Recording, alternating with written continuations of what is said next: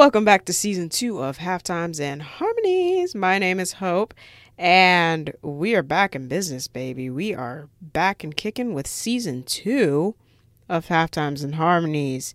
Yes, and this season will be a little bit different than last season because this season we're going to have some guests join us.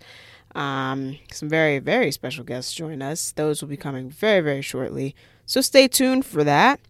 But as of right now, I just wanted to recap an incredible World Cup that we just had. If you were unaware, then that means that you were probably living under a rock. Women's World Cup just happened down in Australia/New Zealand. I will say that I was not able to watch as many matches as I wanted to, simply because most of them happened at 1, 2, 3, 4 in the morning. So I did catch a few great matches throughout the entire tournament. But because of early flights I had throughout the summer, and that was like the only benefit of having those early flights, was to be able to see some of these great games, right? So okay, so I wanted to go ahead and just kind of recap the entire tournament in and of itself. Yeah. So let's get to it. All right. So I think there's some big stories. There's some big stories throughout the tournament. Obviously we had, starting at the beginning, our debutantes. That was Haiti, Morocco, Panama, the Philippines, Portugal, Ireland, Vietnam, and Zambia. It's a lot of countries having their first ever tournament. This was also the first tournament that included 32 teams, I believe. Yes, if I'm remembering correctly, yes. This is the first expanded tournament, yes, with 32 teams. Last time it was like 26 or something like that. But they expanded the tournament, thankfully. And finally, and it was pretty fun. So yeah, we had a lot of debutantes. We had the Philippines and Portugal win their first ever World Cup games, and we also had Morocco win their first ever World Cup game and advance to the round of 16. So Morocco has a lot to celebrate on the men's and women's side of soccer. But along with a bunch of debutantes, you got a bunch of seasoned veterans coming back into this tournament. And there were some early exits from a lot of big teams, including Germany, who lost in the group stage, Brazil, who also lost in the group stage, and Canada, who lost in the group stage as well. Oh, I forgot to mention that Zambia also had a first-time victory as well. So congrats to them as well. But the shocking exits happened with those big names, Germany, Brazil, and Canada. And then obviously y'all know about the United States losing in the first round of the knockout stages in the round of 16.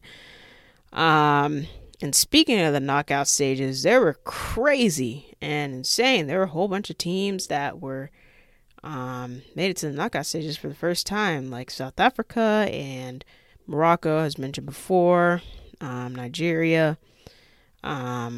Pretty sure this is Jamaica's first time to the round of 16 as well.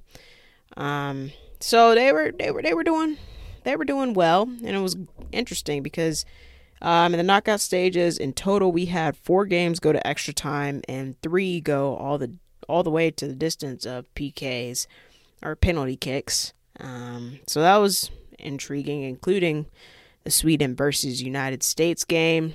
I will be doing a deeper breakdown on the United States, where they are right now, and where to go forward after a lot of things have happened within the past 2 weeks since the World Cup ended, or at least a month since they ended their journey in Australia/New Zealand. So I'll go into that probably next week. But in terms of their game against Sweden, it's pretty good. But they lost in PKs 5-4. We had Alyssa Nair score a PK. That was great. She's our goalkeeper for those of y'all who do not know. But yeah, it's fun.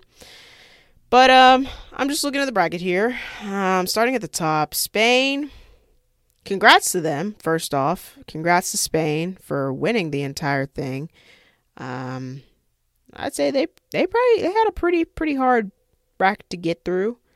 Had to face Switzerland, the Netherlands, Sweden, and then England in the final. Um, yeah, so but the Netherlands, they kind of just skated by, truthfully, and then they made it to the quarterfinals. Japan was a shocker. Now Japan, I thought was gonna go all the way, but they got upset ish by Sweden. Sweden's also pretty good. They got upset by Sweden in the quarterfinals. And then Australia. Let's give it up for the co-host. They absolutely dominated. And then Sam Kerr coming back from injury, and she did absolutely everything she could to help will her team all the way to the semifinals and eventually falling in the third place game. So they got fourth, which is the best finish from Australia and one of the best finishes from a host country like ever. And this was one of the results of having an early morning flight. I was able to see the insane end to the game they had against France, where they went to PKs and there were like 11 frames of it. It was insane because it was like, okay, well, it was like France missed and then Australia had the chance to, win it, and they missed too. It was crazy. And it was very, very fun to see. And my nerves were extremely high at like 5-6 a.m. It was pretty fun. But yeah, they had a good run. England as well.